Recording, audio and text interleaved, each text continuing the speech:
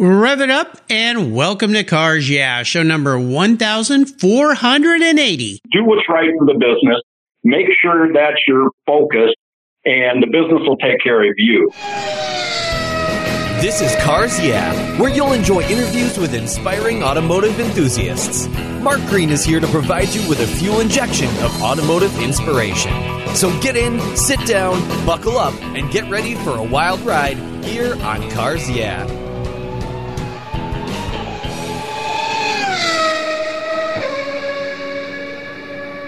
Hello, inspiring automotive enthusiasts, and welcome to Cars Yeah. I'm revved up and so excited to share with you today a very special guest who's somebody you may know of. He's been in the racing industry for a long time, Dan Davis.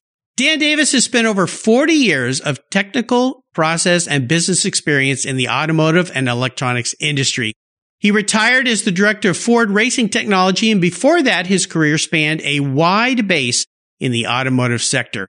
He spent time at General Motors as a project engineer. He was a chief steward for the IndyCar Series, president and CEO of the Miller Motorsport Park, and held numerous positions with Ford, including procurement, manufacturing, strategic business, advanced powertrain production, engineering, and a whole lot more. While at Ford, he served on the board of directors for 3 different companies as well. And guess what? Dan is going to be speaking this year at the 25th Annual Armadillo Racing Seminar, which takes place February 8th in Tacoma, Washington. You can learn a lot more about this, and you can attend if you go to armadilloracing.com. We'll be back in just a minute to say hello to Dan, but first, a word from our valued sponsors.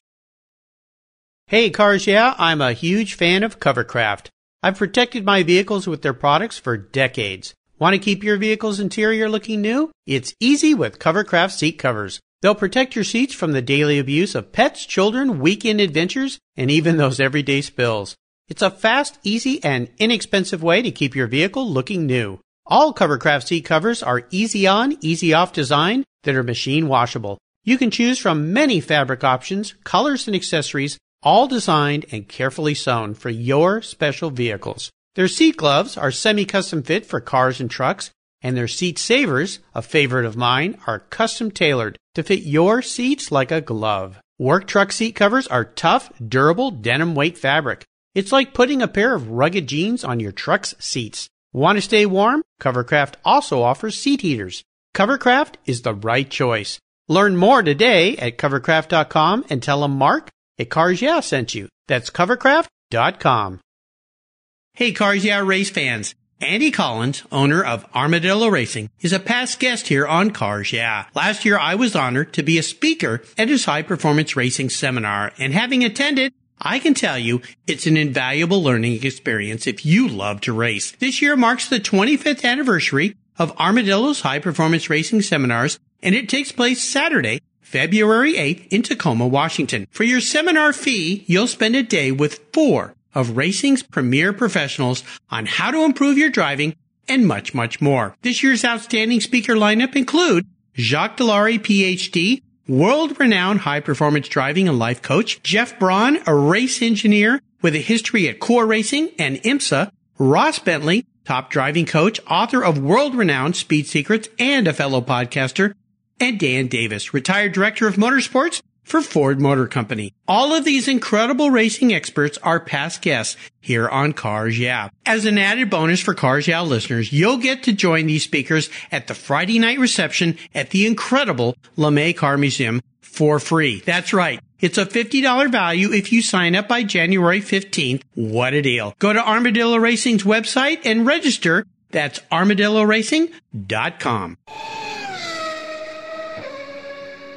Hey, Dan, welcome to Cars Yeah. Are you buckled up and ready for a fun ride? I'm ready, Mark. Can't wait. Always ready, that's for sure. So before we jump into the questions here, Dan, tell our listeners, it's hard to tell our listeners a little bit about you because, my gosh, your career spans so much time in so many things, but kind of give us a little rundown of what you've done and maybe a little bit of what you're doing now in this wonderful world of retirement, which hasn't seemed to slow you down. Well, and I will go back to the beginning a little bit, but the retirement right now is kind of interesting because I'm consulting with some different people. And in some cases, I can tell you what I'm doing, some I can't. But I will say with Roger Penske just buying IndyCar and the Indy track and so forth. I'm working on maybe doing some things with him to improve IndyCar a little bit. So it's pretty exciting. We're going to meet with him next month. And so that's what I'm doing right now. It's taking up my time. Going back in time, I really wasn't a car guy to start with. I went to high school and thought about wanting to be in electronics. And so I went to General Motors Institute to work in electronics. I did a co-op with Delco Electronics. So I started with that. But of course, going to General Motors Institute, nothing but cars there, nothing but muscle cars. And so I was there 4 years. And I'm telling you, every GM muscle car you can think of, old, new, so on. Now, this was back in the 70s, but they were there. And all my buddies had those kind of cars. And so I got infected with the car business. Spent quite a bit of time. I spent 9 years with General Motors, worked on anti-skid brake systems, some other things. Ford recruited me to work on electronic engine controls. Since I was with Delco Electronics, had a broad background in that, I had actually put a unit with anti-skid braking into production. So I was really steeped in how do you make things in a manufacturing facility. So Ford recruited me. I started working on electronic engine controls, and that just kept going. They kept moving me around at Ford. At one point, I had 15 different jobs in 16 years. I worked on trip minders. I worked on trip minders. I worked on all kinds of stuff. Six film ignition, ... And one day I woke up and I had my dream job, which was all of the interior components of every car and truck at Ford, with the exception of seats and powertrain. So I had bumpers, lights, door panels, instrument clusters, radios, all that. 4,500 engineers. I was in heaven. And that lasted 1 year. And they knocked on my door and said, would you please come work in purchasing, because we got some things we'd like you to help us with. So that led me to purchasing, led me to quality. And then a year into quality, they said, how about working on the racing program? We got a problem over there, which I can describe to you if you like. And that finished out my career with Ford. So a lot of different things, a lot of experience, pretty lucky to work with some of the top people in the industry, because I worked on projects that were, real important. No doubt. It's an amazing career, and I'm so excited that Andy Collins got us together so I could share some of your story with my listeners. Tell us maybe one little thing that most people don't know about you. Well, I mean, I've been at Ford for so long. No one knew I started with General Motors. So at 18 years old, graduated from high school and went to work for General Motors. So that went on for 9 years. So being at Ford and being associated with Ford Racing, I mean, when I go to a racetrack anymore, I've got this Ford brand on my forehead, and everybody figures, he's the Ford guy. I mean, I ran into Lanigan the other day, and he's one of the guys that owns, I guess he's with Ray Hall nowadays. But he's, oh, yeah, that's right. You're the Ford guy. So the Ford guy. Yeah. I'm the Ford guy. Yep. So you got the blue oval on the forehead. Absolutely. Oh, yeah. Well, it's an amazing career and life that you've had. I want to start by asking you for a success quote or a mantra, some kind of saying that's been instrumental in forming your successful career over time. It's a nice way to get those inspirational tires turning here on Cars Yeah. So Dan, grab the wheel. I don't really have a mantra per se. I guess what I would tell you and all your listeners is that going through my career, I saw so many people that seemed to make decisions that made them look good or whatever, advance themselves as opposed to advancing the business they're in. And my mantra was always do what's right for the business, make sure that's your focus, and the business will take care of you.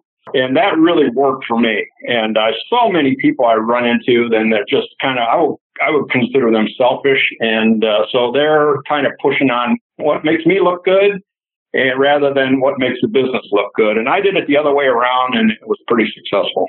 Well, obviously it worked for you. And, I never have worked in a big company like Ford where there's a lot of ladder climbing going on, and I'm sure a lot of politics and all sorts of things. It happens in all sorts of big companies. But you see those rising stars, those people that make it and stay there and keep getting put in responsible positions like you did.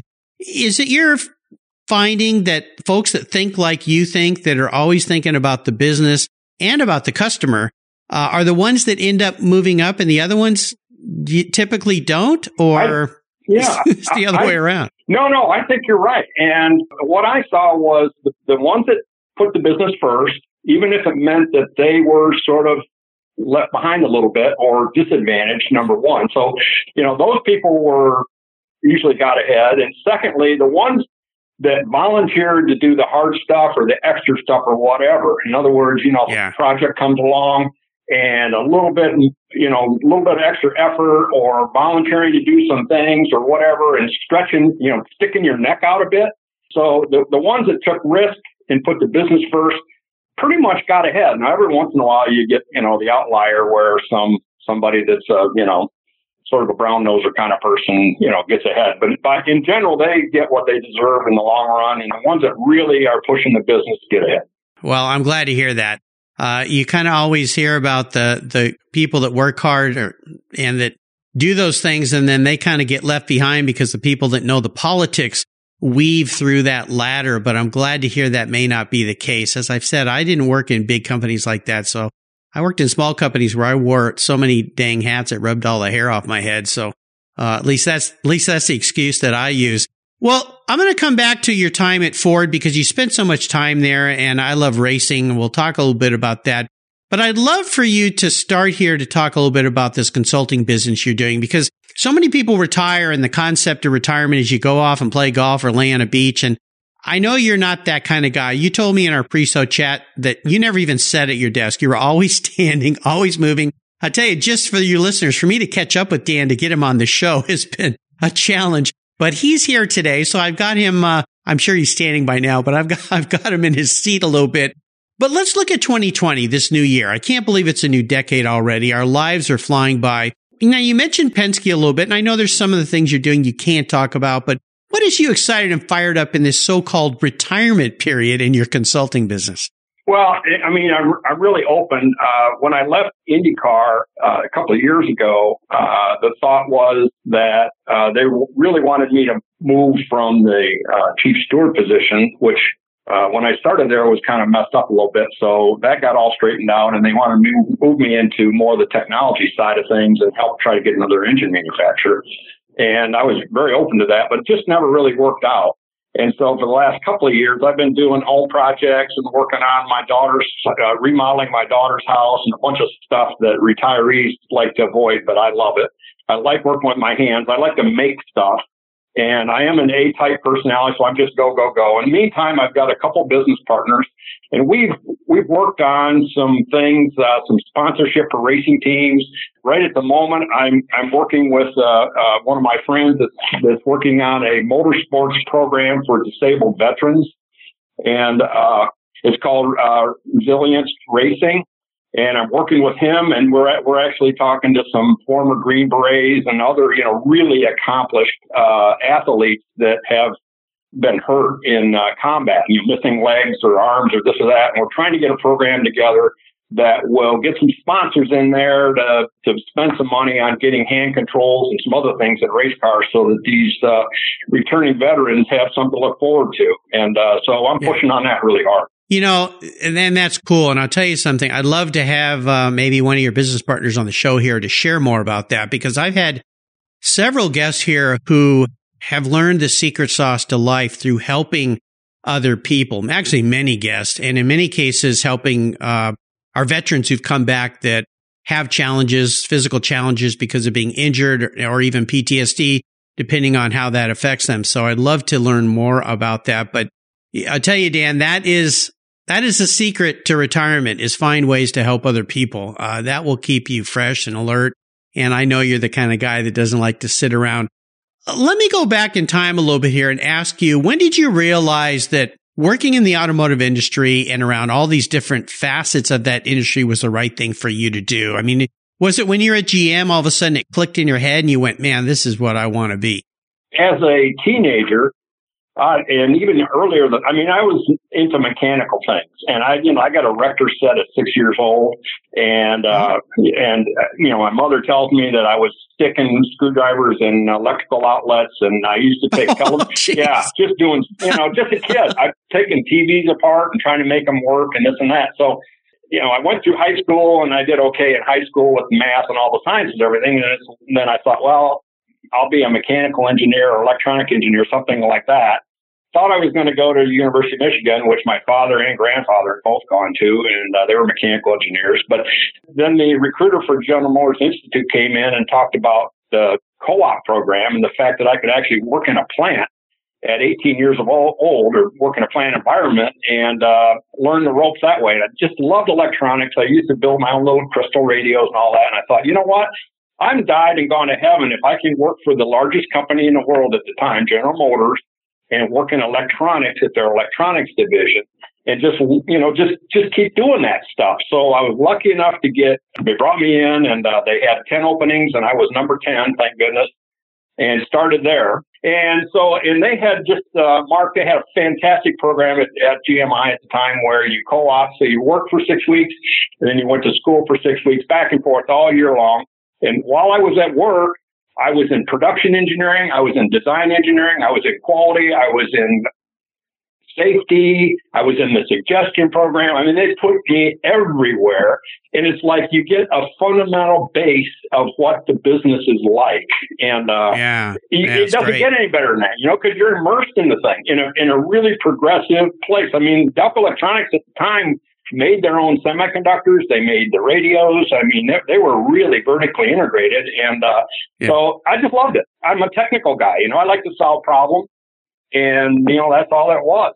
Technical and Are problem. the manufacturers still doing that kind of program? Because it sounds like a wonderful thing for teenagers out of high school who think they have the intellect to work in that, but also providing hands-on with the education. I mean, it's like the old internships in a way.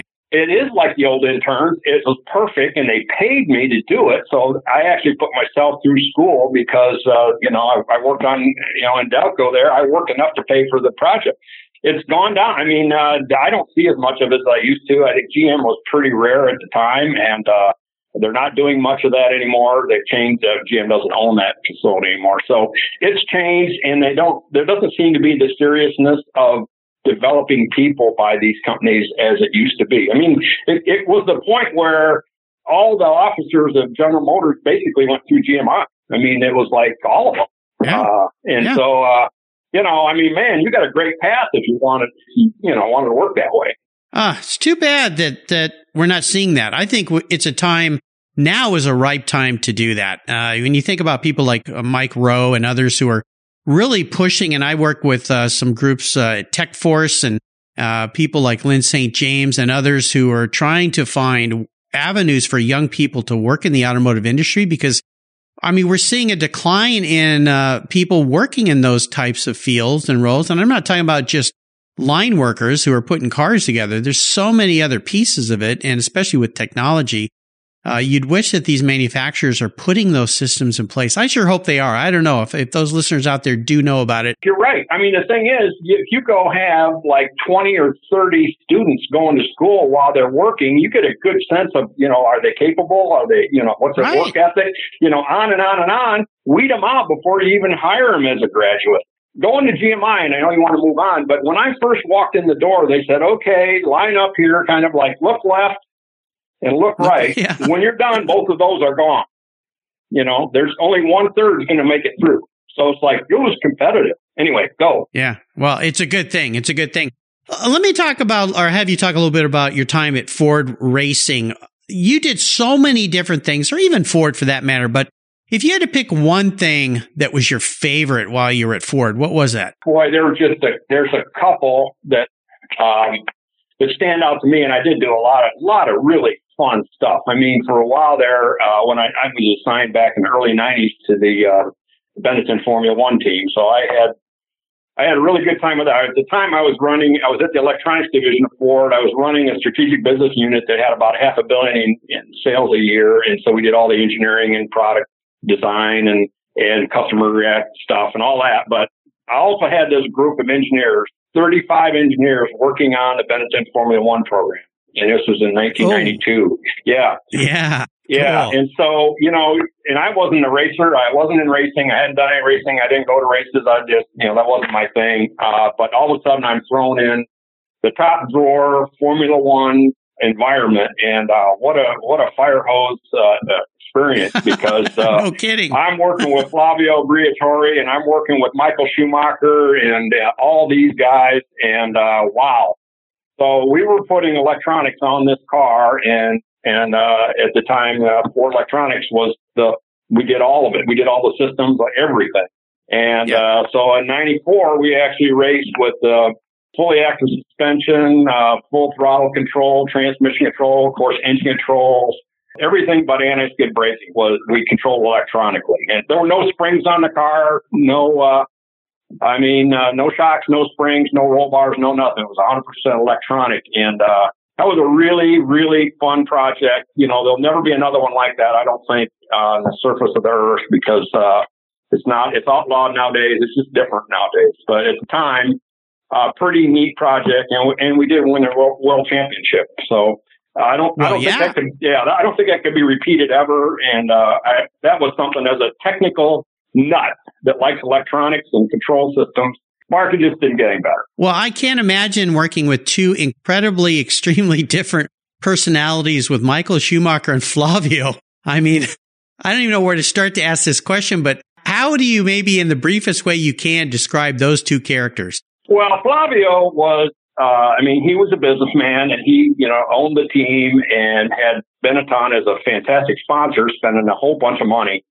And Formula One is, I'll say the word cutthroat, because it was cutthroat. I mean, it's like if you had to step on your neighbor to beat him, you stepped on. So he brought the resource, he had the connections, and so he got the sponsor, the money, and then he hired the right people. So Ross Braun was the general manager of the deal. Oh yeah, Ross is the general manager. We had, of course, Michael was a driver. So Flavio is the guy that puts it all together, big picture, interfaces with, of course, the upper management of the series and that sort of stuff. And then now Schumacher is a different animal. This guy was the most talented driver, developer person I've ever met. I mean, he did everything right, everything you're supposed to do. And, the results showed it. I mean, physically, he was unbelievable. Mentally, he's unbelievable. His ability to remember what went on and how to set up the car and how to develop the car and all those things are just incredible. And, I can't tell you how many times I would watch, the qualifying going on. And, of course, Ross Braun he was a strategic mastermind. But in Formula One, with the qualifying in those days, everybody went out and you settle out, and then you wait for everybody to get the track clean, and you get going, and you waited until like the last 30 seconds before the thing shut down, and then bam, you go out and put your fastest lap in place. And I can't tell you how many times we're waiting till the last minute. Michael's like 4th or 5th or something like that. He's got one shot at, pole, and he's out there, bam, on pole. And he's the last guy on the track. Yeah. What a driver, and what happened to him, of course, is a shame, but I consider him a friend, and probably the greatest driver I've ever. Yeah. Incredible guy. I got to sit across from him at a lunch once when the first Formula One race came to Indianapolis, and I had a backstage kind of pit pass through a tool line that I was importing at the time, and got into their room and actually sat across from him and ate a meal. And I don't even remember what was said, because I think I was so starstruck by just listening to him speak, is just incredible. And I'll tell you, Mark, he was shy. He's actually a shy person. And so he didn't like doing those appearances. I mean, you had to make him do it, and he would rather not do them and that sort of thing. And it's like Senna. Senna was even shyer than Schumacher. I mean, Senna didn't want to talk to anybody. And, I got a chance to meet him and talk to him a little bit, but man, he was tough to get to know. Yeah. I think a lot of those guys they get paraded around like circus clowns so often. Well, let's take a short break, insert a couple ad spots here, say hello, and thank you to our sponsors. We'll be right back. My favorite collector car magazine is Keith Martin's Sports Car Market. I've been a subscriber for decades. Sports Car Market is the Wall Street Journal for the enthusiast and the collector. It's your monthly must-read whether you dream of owning a collector car, have 2 cars or 200. Sports Car Market has been around for 31 years, and it's filled with valuable articles, intelligent write-ups, and the latest auction sales. Go to sportscarmarket.com and subscribe today. Plus, you'll get the exclusive SCM guide to restoration shops included for free. At checkout, use the code CARSYEAH and receive a 50% discount on your digital subscription. It's an exclusive offer from me here at Cars Yeah. I'm Mark Green, and I love Sports Car Market Magazine. Are you looking for a way to get your products or services into the ears of thousands of automotive enthusiasts around the globe? I can help.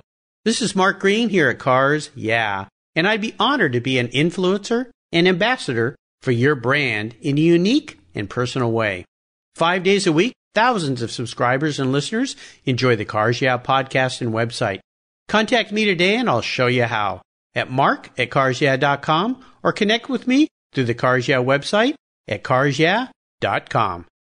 If you're listening to Cars Yeah, you've probably spent some time working on your favorite ride. But how confident are you working on your finances? You may be able to rebuild a fuel injection system, but can you decipher the details of a mutual fund? If you're like me, investments, insurance, annuities, budgeting, and other financial concepts may seem a bit daunting, but what if I told you there's a book that describes these subjects and more in an easy-to-read and a very humorous way? My friend Chris Kimball, CFP, a longtime sponsor and past guest here on Cars Yeah, has written that book, and it's titled The Saga of Ike and Penny, a couple's humorous journey through the confusing world of finance. It's a fun look at things you need to know, everything from investing to effective ways to get rid of credit card debt, and it's probably the only book on finance with a VMAX on the front cover and a classic Mini Cooper on the back. The book's available at Amazon for just $10, and this book will dramatically improve the direction of your financial future. I gave copies to each of my children. All securities are through Money Concepts Capital Corp. Christopher Kimball Financial Services is not affiliated with Money Concepts Capital Corp. Get your copy, The Saga of Ike and Penny, today. All right, Dan, we are back. I would love for you to share a huge challenge, even a big failure that you've faced along the way in your career. And I don't bring this up to dwell up any bad things. It's more important to share these stories with others that might be going through similar situations so that they can learn. So walk us through one of those times in your life. Tell us what the learning experience was so that you could come out in a positive way on the other side. Okay. In trying to think about that, and boy, just ran into an awful lot of different challenges, but to put one together, well, yeah, every day. Well, every day, and I could talk about being in quality where Ford's quality, especially their initial quality, was not very good. And so I was asked to run the quality office worldwide. Oh, wow. So I've got, quality worldwide. It's the last job in the world I ever would want, or anybody would want, because nobody likes somebody that works in quality. Of course, they're always saying no to everybody. Well, you're pointing out everybody's deficiencies. There you go. Okay, you really didn't do this well, or you can't put that together right, or your workers are messed up, or whatever. So if you work in quality, you're hated, and so I got assigned this job to be hated. And at the time, to be hated. Yeah. Did it say that on your business card? Yeah, well, pretty much. So, I've got this job, and every Wednesday morning for 4 hours, we had a meeting with the head of North American operations. It was Jack Nasser at the time. And we had this meeting for 4 hours, and we would go talk about quality and how are we going to improve it and that sort of thing. And we would go in and we'd look at, okay, we're going to look at the Taurus this time, and then the next time we're going to look at an F-150, and then maybe we're going to look at a Contour or whatever. So the story I'll share with the listeners had to do with the Mustang. And the Mustang was built in Dearborn, and it had just a number of problems. And the squeaks and rattles were like just the number one issue. I mean, people would get a brand new Mustang and it's out squeaking, rattling, banging, and making all kinds of noise. And that would seem to a customer to mean that the product's deficient because it just makes so much noise. Now, it's not going to fall apart or anything, but, it's just annoying and so forth. So we do the Mustang and we have this 4-hour meeting. And beforehand, of course, I went through all the indicators and what's, you do your job and figure out what's happening. Well, in this case, what was happening was basically the tools that stamped the bodies, is a unibody, all those tools were basically worn out. And nobody wanted to face up to that. And so you basically, when your tools are worn out, everything's moving around. The instrument panels don't want to fit. Nothing wants to go together right when the tools are worn out, because the stuff you stamp, isn't consistent. And when it's not consistent, it just doesn't go together right. So it got to the point where I knew what was wrong. And that is that the dies are worn out. And it was going to cost just a ton of money to fix these dies. So we get in the meeting and we're going on and on and on, and everybody's walking around the problem and no one really wants to say anything about it. And finally, I just had enough and said, look, we're really going to have to address the variability going on, and it really has to do with the dies aren't right. So I've got a vice president of body engineering staring me in the face. He's ready to kill me because I'm basically saying that his organization isn't getting the job done and needs tools fixed. And so it comes up, and I said the story, and the room gets quiet, and it was like ugly. And the guy who ran body and assembly by now he went from red to purple because you just don't do that in a big. I mean, there are 100 people in this room and from everywhere, and so I said it, and Mark, this is one of those things where I'm putting myself at huge risk, but I'm putting the business first. And that's something we talked about before. And I knew I was going to have problems down the road. But, that was the only thing that was going to fix this car. So I said, we're going to have to address that and da-da-da. So Jack Nasser says, well, how much is it going to cost to fix it? And it's like $25 million to get these dies all refurbished and redone and all that. And he looks at Dale McKeon at the time. He looked at Dale McKeon and says, I think you need to do it. Yeah. And Dale said, gotcha, boss. So then I had a meeting with Dale McKeon, and about a week later, he was not happy with me. Of course not. Yeah. And he ripped me, and I was in a meeting with probably 15 people in the room or whatever, and he really ripped into me really big time. And as you may know, the guys that do manufacturing, they typically have lively words to talk to you about. And I'll bet. And they're pretty much down to earth people. The expletives were flying. Yeah, he was really kind of mad. He really worked me over the coals really, really bad. And everybody in the room's kind of cowering down, all that. Fine. Yeah. After the meeting, he grabs me and he says, "Thank you." He said, you had the gut.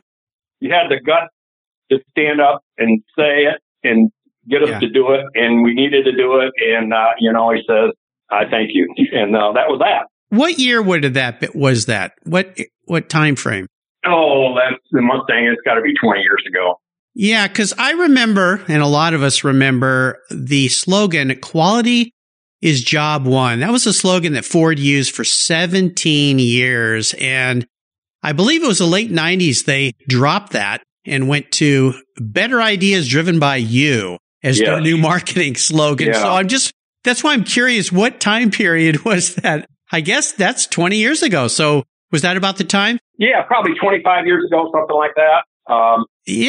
And that's just one of those things where, you do what's right. And, if you get killed for it, so be it. Didn't seem to hurt me in the long run, because then they moved me on to the racing program.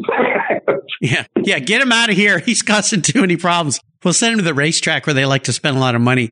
Yeah. Oh, man, interesting story. I appreciate you sharing that with us. Let's go back in time a little bit. Now, you touched on car guy, not car guy, but is there a story in your life, a pivotal moment you remember when you realized you really were a car guy?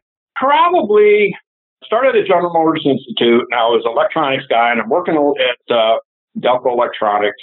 But I'm in a fraternity, and this fraternity is, and at the time, I didn't even have a car. This is, I'm 19 years old or something like that. I didn't have a car. So my parents had to come and get me and all that sort of stuff. And so I'm at this fraternity, and as I mentioned, all these fraternity guys, they've all got muscle cars.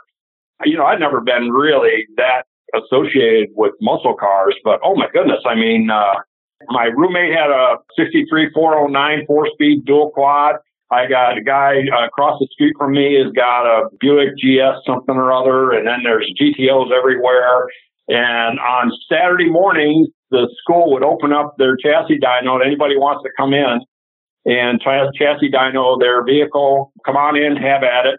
a lot of my friends had real early 62 Corvettes, 64 Corvettes in that. And, they're working on them in the parking lot. And this was technical stuff. It was pretty interesting. So I think at that point, it kind of turned into a car nut.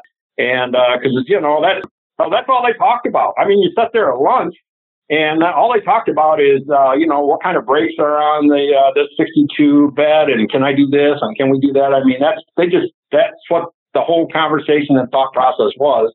And I did that for 4 years, and pretty soon I'm like a car nut.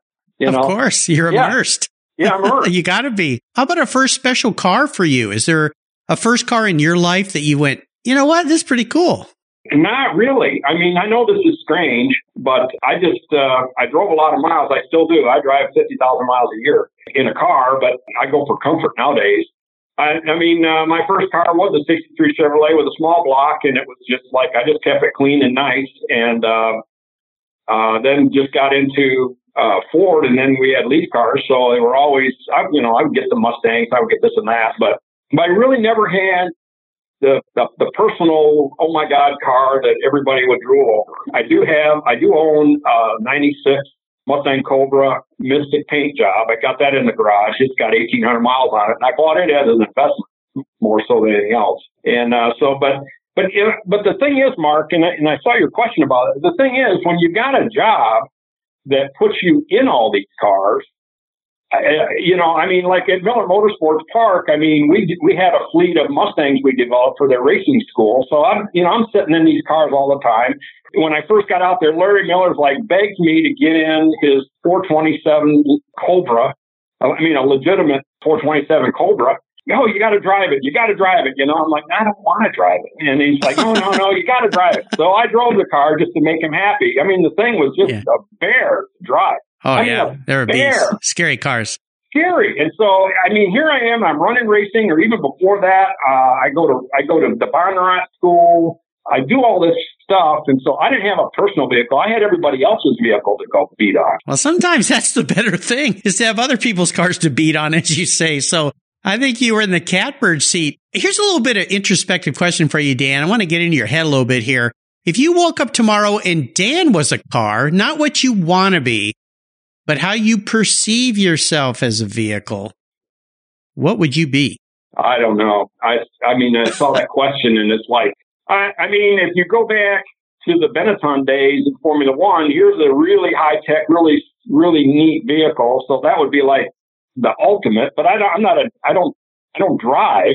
I wouldn't be that vehicle, I don't think. And over the years, and maybe we'll get a chance to talk about the Boy Racer that I developed when I was at Ford Racing. That was sort of my personality. And that Boy Racer, or then that led to what we called the Man Racer. They were both Mustangs.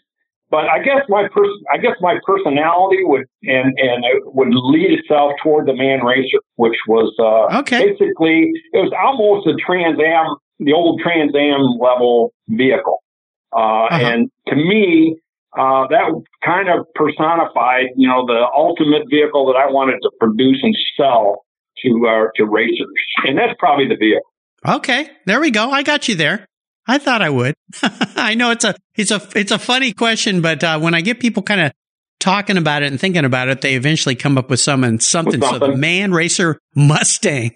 I like it. I don't know if you want to know more about it, but it was a really fun project. Well, yeah, tell us real quick about the Man Racer Mustang. All right. Well, let me start with the Boy Racer. I went to a lot of these club events. I went to a lot of IMSA races and saw these Porsches running around that people were spending a lot of money on. And I can remember sitting with Don Panos at Road Atlanta, and it's raining like crazy outside. And Don and I are we can see the track. And it's a Porsche day. And here's all these Porsches out there in the rain, running off the track and running into each other and all that kind of stuff and destroying these magnificent cars. I'm like, this is nuts. They should be in Mustang. We got a program together that said, okay, we want to develop a Mustang that people can race, they can buy. And it would be in the GS series and so forth. So we went about doing that, worked with the Flat Rock plant to the point, Mark, where I was able to buy Mustang bodies in white off the assembly line. I could buy those. I worked with Multimatic in Canada to put these race cars together. So basically, when we got all done, I could get all the parts I needed out of the Flat Rock plant, all the bodies in white, send them up to Markham, and they put their race car together. And so we did this program, and we sold 4 race cars just before the 24-hour race at Daytona. These cars weren't in that race, but it was that weekend. I sold 4 cars in the GS series, and 4 of them were to customers that bought the car, that came in on a Thursday, they raced them on Saturday, and one of those guys won the race with that Mustang. Wow. So that was the Boy Racer. It was developed. I mean, we worked really hard. It was developed properly. The balance was good. Motor's good. 5-liter engine. Everything was good. So after that, I said, you know what? I want to go up and get into the GT category with the Mustang. So what we had to do was get some weight out of it. We put a big high rev 5-liter engine in it. We had had to put a sequential box in it and just a lot of stuff. And at the end of the day, it's like a 500 to 600 horsepower vehicle with slicks. And we actually had a carbon. The Mustang was the IRS there. It was IRS. We ended up doing a carbon fiber differential for it and a bunch of stuff. And this car was so much fun to drive because it had all this power and all this balance, and with big slicks, big brakes, big everything. It was just a joy. Just a joy. Yeah. We built a couple of them. This sounds a little reminiscent of some old guy named Carroll Shelby taking white Mustangs off the line and doing special things to them. Well, I tell you what, he was my friend. You know, I'm so sad he's gone. You're right. Yeah. That's what he did. And he had his cars predominantly, of course, are production cars. This was a pure race car. Pure race car. But the same concept. And Carroll, what a dear man he was. And I did a lot of work with Carroll. And well, lucky you. Legacy. Iconic man. All right. Well, listen, Dan, we are entering what I call the last lap, kind of a lightning round. So I'm going to fire off a series of questions and ask you to give our listeners some very quick blips of that Man Racer GT Mustang throttle. So okay. I love it. I'm going to look that up and learn a little bit more about that. So here we go. Actually, when you and I are together at LeMay on Friday, February 7th, the day before Andy Collins' event, I'm going to ask you a little bit more about that. So we'll have some fun at that event. Okay, here we go. Would you share one of your personal habits you believe has contributed to your many successes over the years? Sure. A-type personality that's like, just go, go, go. I just can't sit still. There you go. How about if I could arrange for you to sit down and have a drink or a meal with anyone in the automotive industry, living or deceased? Who would it be? You know, I looked at this question. I've been so fortunate to actually have that drink with so many people. And so I went back to think, who is it that I'd like to have the second drink with? There are 2 people, and I know you said one, but I got a couple. One is Robert Yates. Robert Yates, I just enjoyed that guy so much, and I wish now that I'd spent more time with him and probed him more because he had so much to offer. He would be one of them. And the other one's Bill France Jr. Bill France Jr. was so good to me. I mean, when I first started the racing program, I'll never forget race number 2. Daytona 500 was the first race, but race number 2, I'm at one of the tracks. I forget what it was. I think it was Rockingham or something like that. And I get the message, Mr. France wants to see you in the red trailer. And I thought to myself, I don't know if you know about the red trailer, but good things don't normally happen in the red trailer. Oh, okay. Oh. Yeah, that's where the guys that were bad boys on the track, they'd come to the red trailer after the race. So I'm asked to come to the red trailer 2:00 in the afternoon on Saturday. Mr. France wants to talk to you. Well, he spent 2.5 hours with me one-on-one, taught me about the business, what's important, this and that. I mean, what an education. It doesn't get any better than that. I spent a lot of time with him after that, but you know what, Mark? I just wish I had spent more time with him because this guy he got it. And, well, you know, you could just learn from the guy. Anyway, it's a lightning round. The red trailer. You're the only guy who had a good time in the red trailer. Probably. Yeah. Yep. That's pretty cool. Well, you know, and that story is a testament to if you have people in your life that are important and you can learn things from, make sure you spend time with them. You know what? There's a great lesson right there in that one. How about automotive advice? What's the best automotive advice you've ever received from someone else? I thought about that one a little bit. I was working, and this kind of ties back into this, put your company first before yourself. I was working in the ignition department at the electronics division. We were asked to work on an ignition program for Ford of Europe. And it turns out there was a competing project between the engine control guys in the same building and the ignition guys, which is myself, in the same building.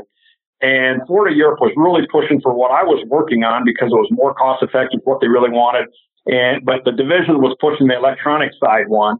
And so there was this big conflict going on internal to the division, and I'm just off doing my job. I'm doing this thick film electronic engine or ignition control and EGR control, a bunch of stuff. I'm doing that. I'm kind of just full bore ahead. Never knew that there was such a brouhaha going on at the upper levels of the division. And eventually, the assistant chief engineer calls me into his office and says, "You're putting your career at risk here." I go, "What are you talking about?" And it's like, "Well, you're pushing something and it's the right thing to do and it's the right thing for the customer and but you're really making enemies in this other area." And he says, your career's at risk. We'll see how this works out. And I thought, wow, that kind of advice is kind of tough. And, yeah. It's kind of tough. And I said, well, should I do something different? He goes, nope. Keep it up. Jeez. Yeah.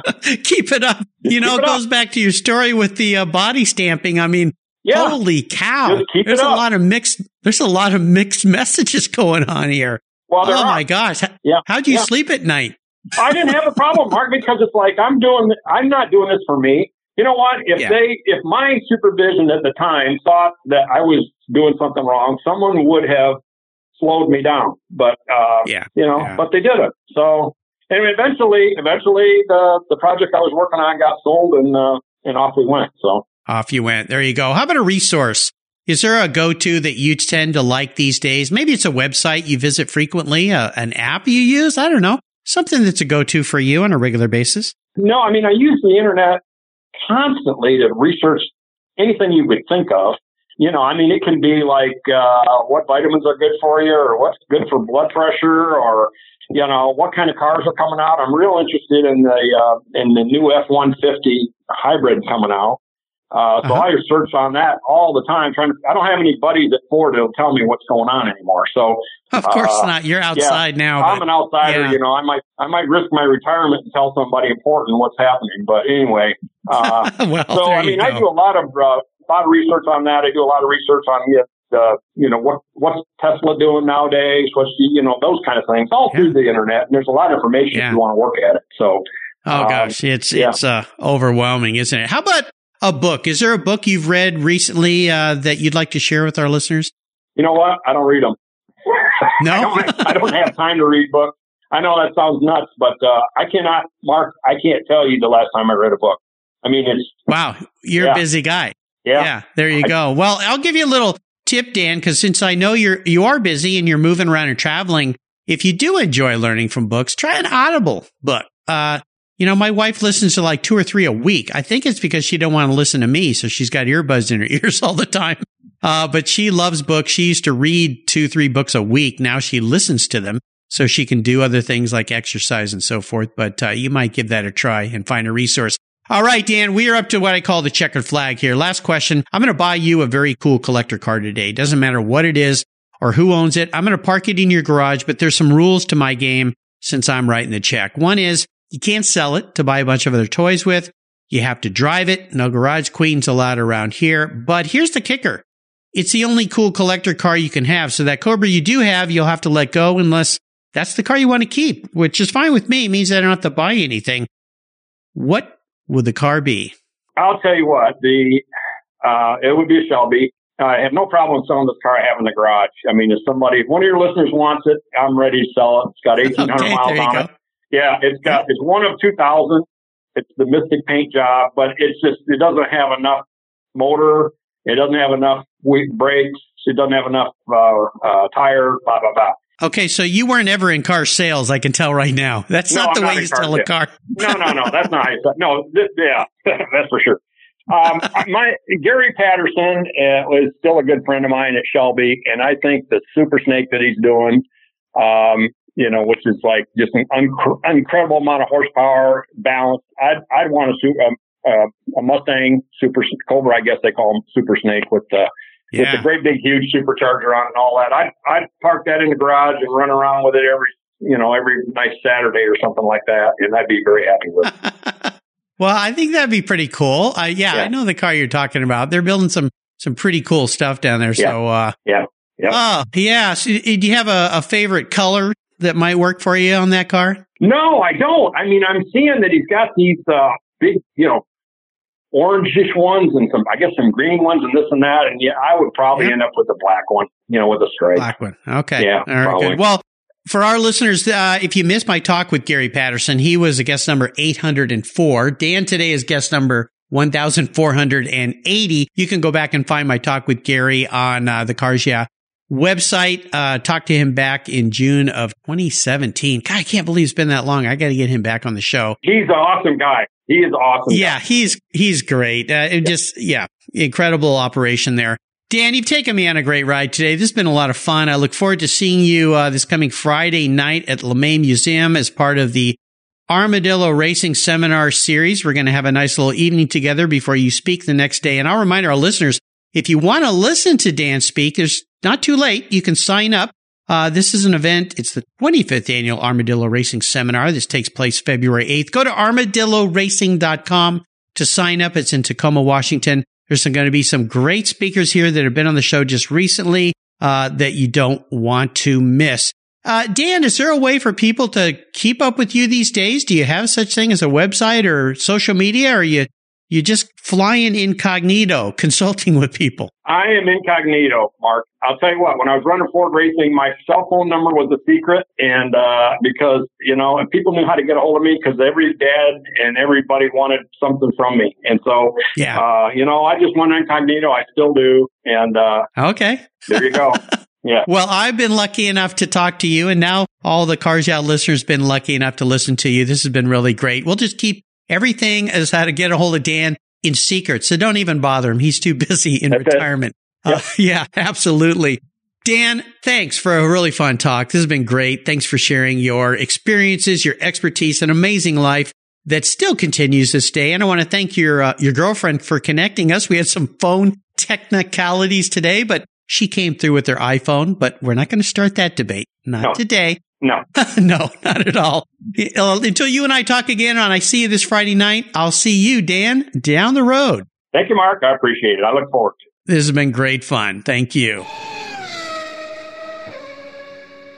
Hey, Cars Yeah listeners, this is Mark Green. If you love the Cars Yeah podcast, I have something new for you. I've teamed up with Keith Martin, a collector car market expert and the editor of Sports Car Market Magazine, to create the Buy, Sell, Hold podcast. Buy, Sell, Hold is the essence of collecting. Together, we take you on an educational ride into the collector car market, talking with industry experts, helping you navigate your collector car journey so you know when to buy, sell, hold. We talk with seasoned experts who buy, sell, and hold investment vehicles, and they'll share their insider secrets on how they make their buying decisions when it comes to making these important investments. You'll find the Buy, Sell, Hold podcast on the Cars Yeah website, on the Sports Car Market website, and if you're a podcast app subscriber to Cars Yeah, Buy, Sell, Hold will come right to your mobile device, just like the Cars Yeah podcast. Automatically. Join Keith Martin and me on a great new venture on the Buy, Sell, Hold podcast today. Thank you so much for joining us on today's ride here at Cars Yeah. Drive on over to carsyeah.com to find show notes and inspiring automotive fun. Download your free copy of Filler Up, a fun book filled with gorgeous photographs of fuel filler fun, including quotes from more inspiring automotive enthusiasts. Download your copy today, and we'll see you next time on Cars Yeah.